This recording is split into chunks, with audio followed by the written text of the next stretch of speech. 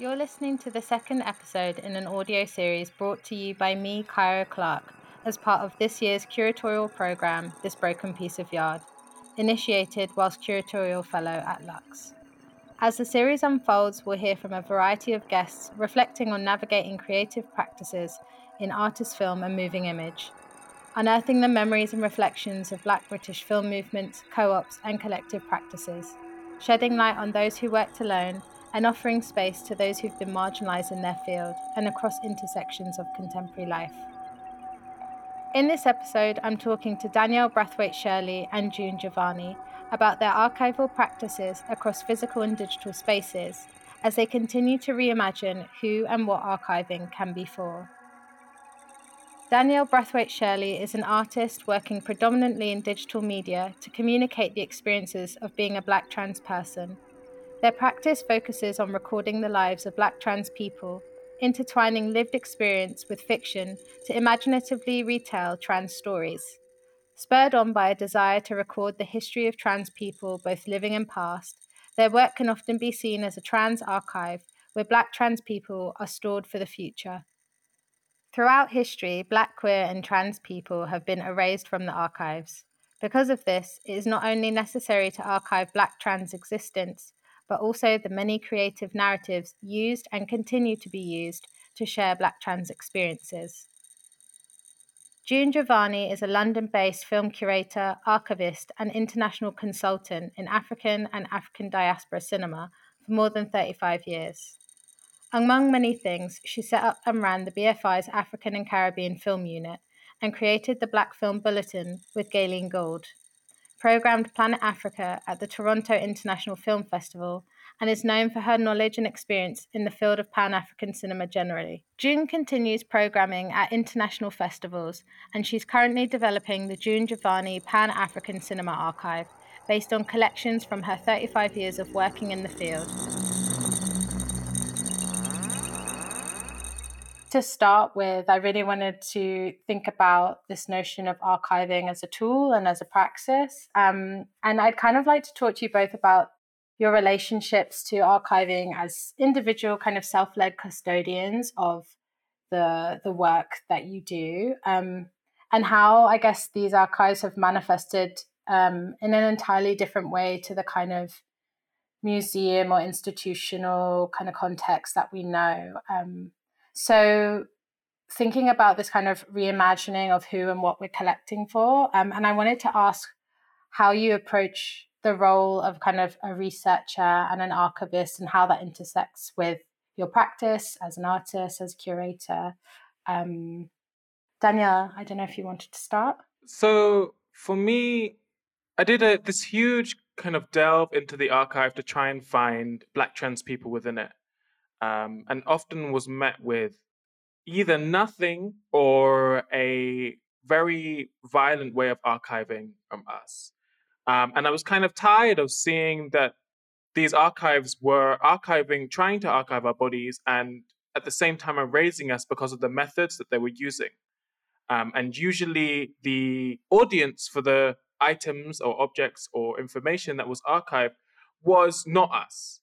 And so I wanted to make an archive or look at an archive in a way of saying, how can I make an archive that centers Black trans people? And what would an archive with an audience of Black trans people look like? And what would be the method of creating that? And I hadn't come across any Black trans archives before. And I know some do exist, but I couldn't find them at the time. And so in order to try and figure that out, I worked with a bunch of Black trans people to answer those questions of how would we archive ourselves and what things would we need to put in the archive to protect and continue to center us and not have us erased again with the method that we're currently using.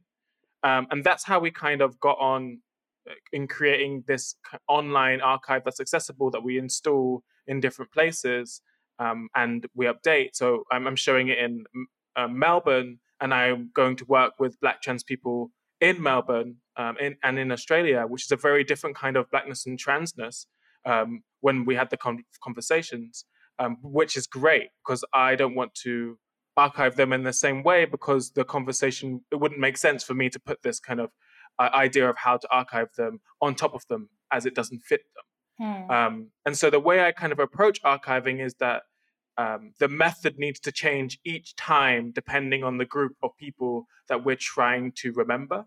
And if we don't change that method, you may cause some erasure without even realizing it. And so I guess my practice is morphing around those in order to remember them correctly.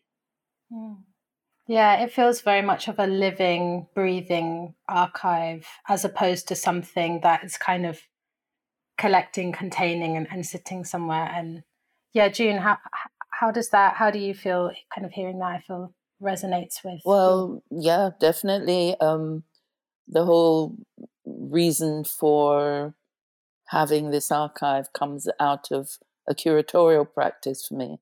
I was a programmer and a curator and was doing that work, focusing on Pan-African cinema, Black cinema, cinema of the African continent and of the African diaspora. And of course, very much with Black British cinema at its core, because this is where I'm based. And the Black British experience actually links quite significantly to many other parts of the world because of who we are. And of course, at the time that I started curating at the beginning of the 80s, the term Black was a political term. So it definitely included African, Caribbean and Asian people. And it was around looking at and valuing what we do in this medium of film, because very often it was seen as, well, cinema and certain high arts, as they were often called, were thought to be the arts or the the area that only certain types of people and certain levels of recognition were possible. And so it was important that we are actually using cinema, and that people should recognize what was coming out of the African continent and also the Caribbean, African American, and value this work as cinema, and also for it to be available to us as people and to be recognized around the world as something that can be used in many different ways.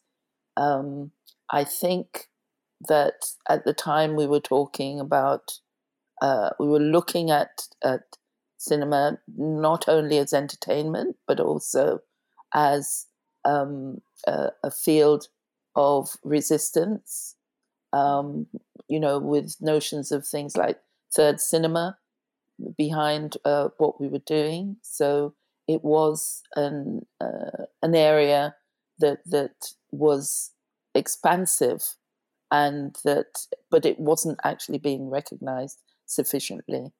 And as a curator, it was really important to get as much of this material out there and for it to be recognized and valued, for filmmakers to be recognized and valued. And so one of the important things to do with archiving Pan-African cinema is actually looking at the relationship between all of those areas, definitely between the African continent and the African diaspora. There's a historical, obviously, and a cultural, and many different levels of the relationship and how that is presented through cinema. So there were many different levels at which this would work or be important as a curator, and that I would be looking for. But also in terms of how these cinemas provide context for various things that were happening, how they provide context for where we are now and what is happening in the world now, and also how they provided context for what was happening at the time that they were being developed. Yeah, it feels like that consideration of context and I guess of kind of further exploring or expanding on notions of what, not visibility only in a literal to be seen sense, but kind of, as you say, this like context of who and how and what and how all these things intersect with each other, I think is really interesting across what you both do, and thinking about how it kind of, how that context manifests in different ways in your work. I think, how you kind of choose to manifest and share the works that you do in the archive and the curatorships in different way, and how I think I'm interested in how that kind of building of a collection actually looks like for both of you. Well, for me, I tend to use materials. Well, I mean, as I mentioned, mine are from my role as a curator, and it was during the pre-digital era for a lot of what I've collected. So it's a very physical archive. So when I first started, because this is a lot of material that I've collected over the years, because filmmakers would give you tapes, they would give you VHSs or Umatics or whatever, and they would give you physical publicity material, physical press packs, posters, material within for the films. But they would also do things like give you scripts. So I mean, the format is quite wide-ranging in our archive, and it also includes audio material. Slightly, it's a living archive, so we are adding to it with new material that we are doing. But that material comes in digitally, while we're at the moment looking at gradually making more and more of our archive available digitally. Yeah. But one of the things that we do need to do is to stage exhibitions and screenings and various events and participate in various exhibitions to make that material available.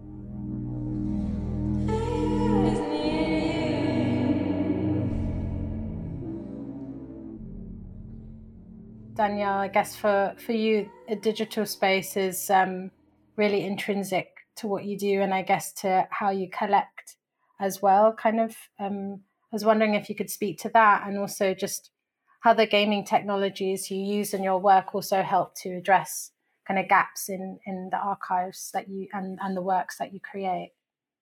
Something that I love to do is work with people that aren't particularly artistic or in any way, but just are people, and put them in a situation where they're allowed to completely change how the archive will end up looking and make decisions based upon the foundation which we will use to archive others.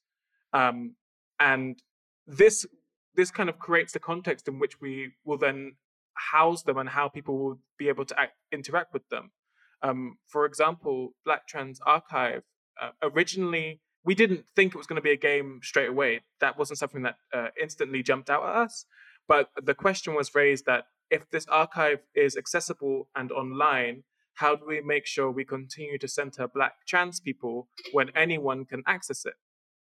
And so the audience became a kind of a point of contention, because for us, the most important thing was those in the room and those like us who weren't in the room. And anyone else were kind of other. We wanted to make an autonomous archive that could react to the audience, because I don't ask for specific information. I allow them to tell me and lead me in the ways. I kind of am just someone who's creating the environment for those conversations to happen, rather than someone who's asking particular questions. But it does mean at the end that it makes something that doesn't really belong to any of us, but kind of is part of our community and the context that we created. Often people are looking to see certain things from Black trans bodies because there's I guess like a fascination with us. And we wanted to completely avoid that because Black kind of tourism and trans tourism is a real thing within the arts and a real thing within archives. So often you won't find trauma recreated within the archives we make, because we know that's something that will become the focus, even though it's not.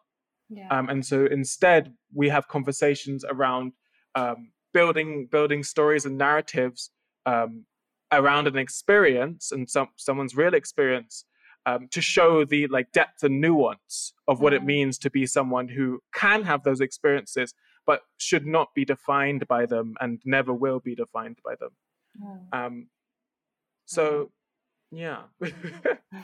Well, the thing is, within a sort of an archive, for instance, like ours, there's variety and there's range, and people do sometimes misuse it for their own ends.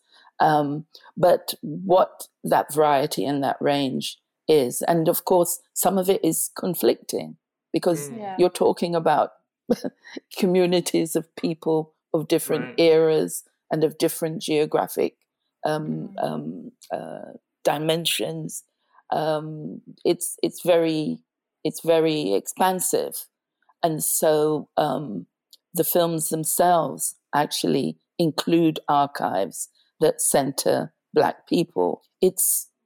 So when you have materials, it's sort of redefined by the people who come to search the material, who come to look for things. They bring their agendas, and that is why, when people ask about the archive, we always say it's a living archive, because we do want people who are coming to it to bring. They can bring their search and what they know and what they don't know as well, and they can research into it. And the hope is that interaction between the archive and the people coming to search it will enrich the archive and will enrich them. But there is also the other side of it, where it can be misused if it's not valued, or its purpose is not clear. But also, the other way things get misused is when they are put into other categories that other people see them as. I mean, we're continually being asked for our archive to go into other institutions, especially maybe universities, and so to be part of their libraries. And there is a big question about how we categorize things in our archive, and what would happen to those categories when they go into another archive, where the colonial thinking, or unless they recognize the significance of what this archive is, the potential is, and value it, it's not going to be treated in the way it should be. So I think we use the archive, and other people use it as well, for reference, for sources of inspiration, obviously material to curate and to share with others. So and all of that sometimes is a very subjective process. So it's important that people are honest with themselves and with what they want to do. And I think it is also it is useful because to the archive as well, because it, a living archive does need to engage with new approaches, new thinking, with new generations that help to keep it or challenge it, or to keep it vital. And all of that is possible. And I think, it's really just whilst you were speaking about that, I was thinking about, there's a level of transparency in what you're kind of setting out with in terms of the kind of intentions behind archive, and the reason why you're kind of choosing to archive. But then I thought it was really beautiful that you kind of mentioning that the people interacting with it have to be honest with themselves as to why they're here. And I think that stands for both of the work that you do. And then it's really then about thinking about where you're kind of situated through the archive, within the archive, and maybe you're actually not, and maybe that comes a moment to kind of consider how you interact with it and why. And I see that through the kind of prompts and the conditions and that you kind of create around your work in a gallery setting, Danielle, but also as well as online, and also for your archive, June. And I think one thing I'm interested in is that you've both been described as archival activists, which I find quite great. I'm really into that. And yeah, I think kind of it's about this notion of not only bearing witness, but also situating ourselves, like I said, within a lineage, whether that be of African Caribbean diasporas, whether that be as trans, queer people, as filmmakers, as artists, curators.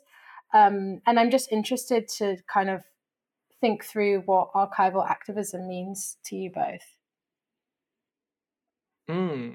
Yeah, for me, I guess I don't know. I had a conversation the other day about why I choose to archive in the present and not dig in the past. And something that feels very important to me is that recording those around you and those that you see in order that they aren't forgotten later on is like a vital part of making sure that someone else can archive the past, because we weren't able to do that, or at least when we were doing it, we weren't able to keep a record of it. And now we have the kind of technology and means to do so. It's worth doing it. It's worth investing time into it.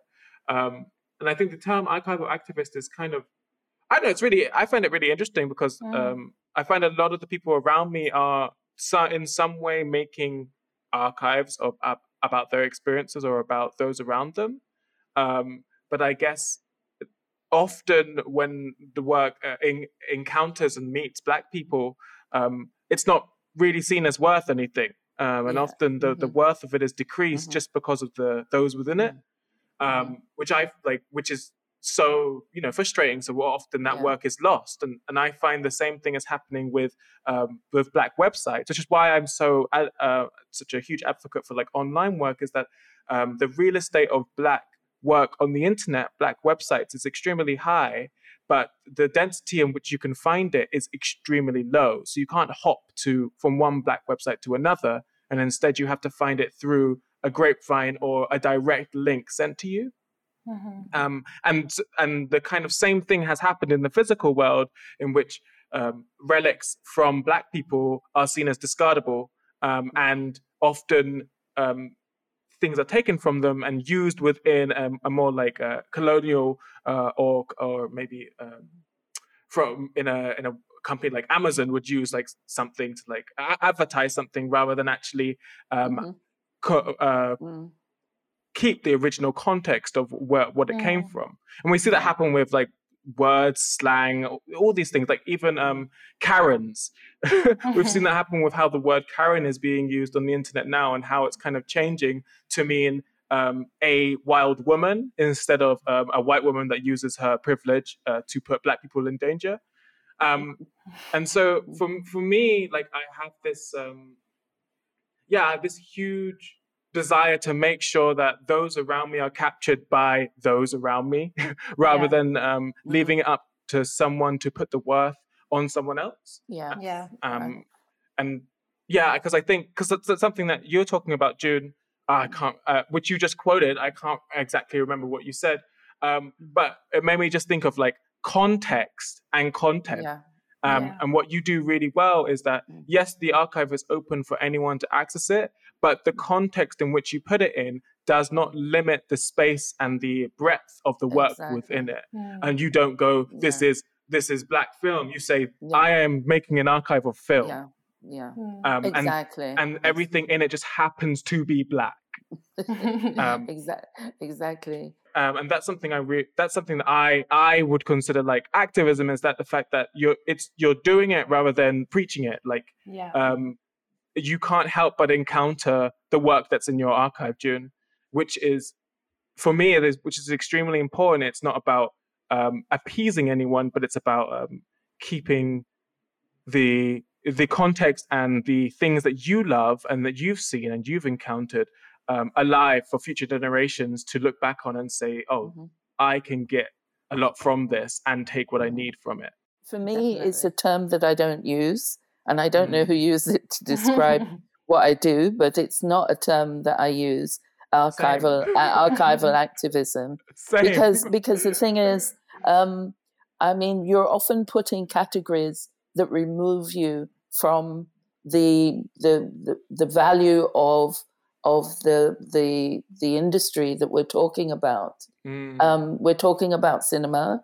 We're talking about archives in film archives and film archiving, and that should be. And once it's added, the term activism next to it tends to be used to put it outside of real cinema or real film or quality. And like Danielle was just saying, it's much more than activism. They need to value the work for being film, and it's not, and it's a way that other people can only engage with it by putting it into a cultural, giving it this cultural specificity.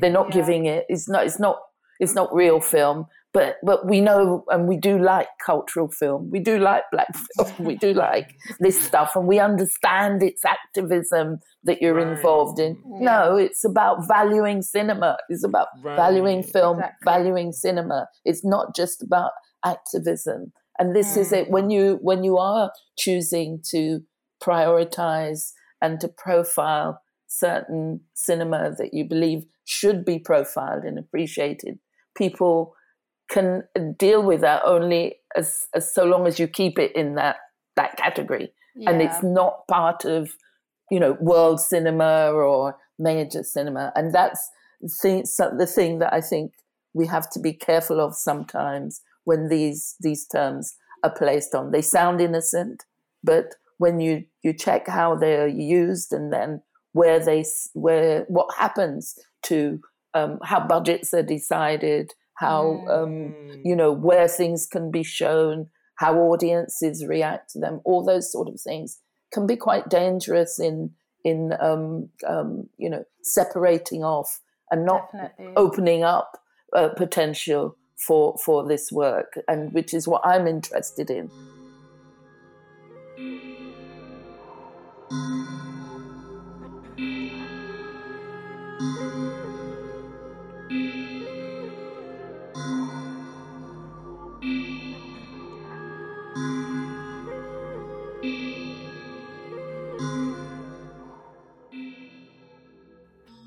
Yeah, like something I think about often is so I often see when you're recording something or putting a story down, for example, that my mum tells me, I'm recording the method she uses to tell the story and the techniques that are used in order to carry us along that story. Which is something that like I feel about your archive, June, is that, and I feel like often the way that we tell stories is the thing that I am so invested in, because it feels so untapped. It feels so untapped. Like the way my grandma can keep you on a hook for 3 hours is something that no one else can really do. And she can insult you while doing it at the same time. This is the thing. But you will still be there because the techniques she is using are not being used now and will not be used in mainstream cinema for a while. And the thing about archives is that I feel like when you know your audience and you make sure you center on a particular audience, then you say, look at these tools that we have, use them for those around yourself, use them within your work, use them within your projects. Don't just use the things that you can't find, use the things that I'm allowing you to find now, which is why I find like archives so important. And every time I counter one, I keep it with me, is because often a lot of the things I'm encountering within it are things that don't sit well with me. Not isn't that bad or anything, but just because they're so new. This was the context in which it happened. This was the significance of it. And the thing is, very often people don't realize that other people hadn't seen it. A lot of people, in terms of this sort of material that I'm talking about, a lot of people hadn't seen it. Those that regard themselves as, the in the echelons may not have seen a lot of this work. they can maybe assuming a lot of things, but they still have a lot to see. And that's why I think if people, especially younger people that are coming to the medium, or artists and whatever, that are looking for inspiration and that are looking to explore beyond what they already know, or even beyond what is already on the digitally available, because the thing is there is a lot of stuff digitally available, but I'm telling you, there's a hell of a lot that's not digitally available as well. And so there is, there are, physical archives that also need to be explored. But definitely, I think you're right with people not actually looking in the correct way, or not valuing in the correct way what is possible. But luckily, there are enough artists out there, and I think it is the artists, I think, that are dragging, really doing a lot of the digging towards cinema, and in cinema archives, film archives, and that is influencing everybody. It's influencing writers, it's influencing producers and people that are trying to make the connections across the art forms, but also across the medium, the various media. And your work, especially, that links a lot of that, is quite valuable, I think, in exploring and showing how when you choose a particular aspect that has been ignored or that has been undervalued, how it can actually reveal so much more, not just about what it's saying, but about what is possible through the medium. Right, and it wasn't until recently that I actually found a game designer called Muriel Tramis from Martinique, who back in 1987 created a game about Martinique from a story that was from the Martinique, and based on also a real event, a volcano eruption that happened that killed like around 30,000 people. And this is the first time I have seen an archiving of a real place using game mechanics, using the imagery, archiving real people from in the industry. Like, she's quite famous actually, but that game is not famous. And she also made a game called Freedom, which is about slaves finding each other and getting their freedom, which was, I think she made that in 1989.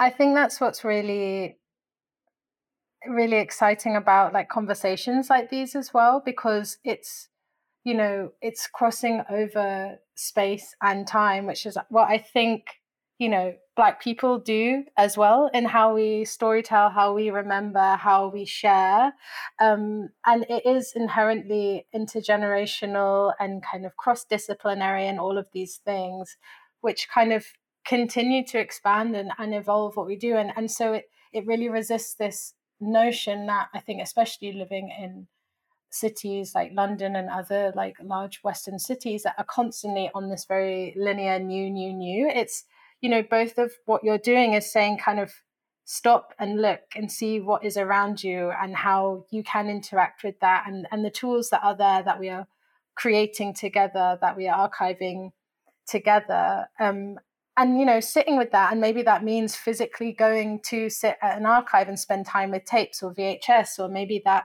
is online and navigating through a game space where actually you don't know how long you're going to be in there, or which direction you're going to go into, but it's kind of about expanding on that and kind of giving into that a little bit, which I think becomes infinitely generative, and means that the kind of you have to give into how the way you're interacting with things and collecting things morphs and evolves, and making space for each other in that way. Well, the thing is, it takes people a bit more time than clicking here and there. People are so used now to finding things easily online. And I think for archives, it actually involves investing some time but it's usually time that's so well rewarded. Whether it's, and I'm talking about digital archives as well as physical archives. I'd be really interested to just know kind of what you're working on at the moment. From this point, how do we continue to move outwards and what are you both kind of working towards, or kind of projects that you're thinking about, or areas of research and exploration you're particularly excited about at the moment? So yeah, what I'm working on now, or a couple of projects I've done. One is about the history of the sea, and trying to find a history of blackness and black transness on the sea that isn't just entrenched in slavery, but is instead entrenched in how we and our ancestors use the sea. Mm-hmm. And that relationship with the sea, with the waves, with its body, essentially, and also using motion capture to capture the movements of Black trans people and kind of create a archive of those motions. Mm-hmm. And kind of I built I don't know how many works now, maybe 10 works based around that, which is all going to be shown in the show. But I'm also moving into works around violence, but not centering violence, but instead talking about violence within. So the medium I use often is video games, and often there's a lot of violence within video games, and it's something that I find quite annoying, because often violence in games feels very good. They make sure it feels very good, very satisfying, and makes you want to repeat it. And so I'm trying to build games. One of these games is a gun game.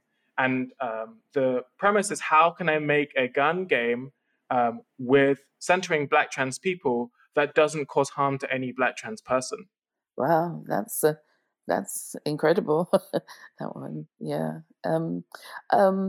Well, I can talk about really one of the things that we're focusing on at the moment. We've just come out of the whole of last year and into this year, the You Hide Me webinar series that we ran, to do with the film You Hide Me, a 50-year-old film that's been in our archive since the archive, the collecting started in the 80s.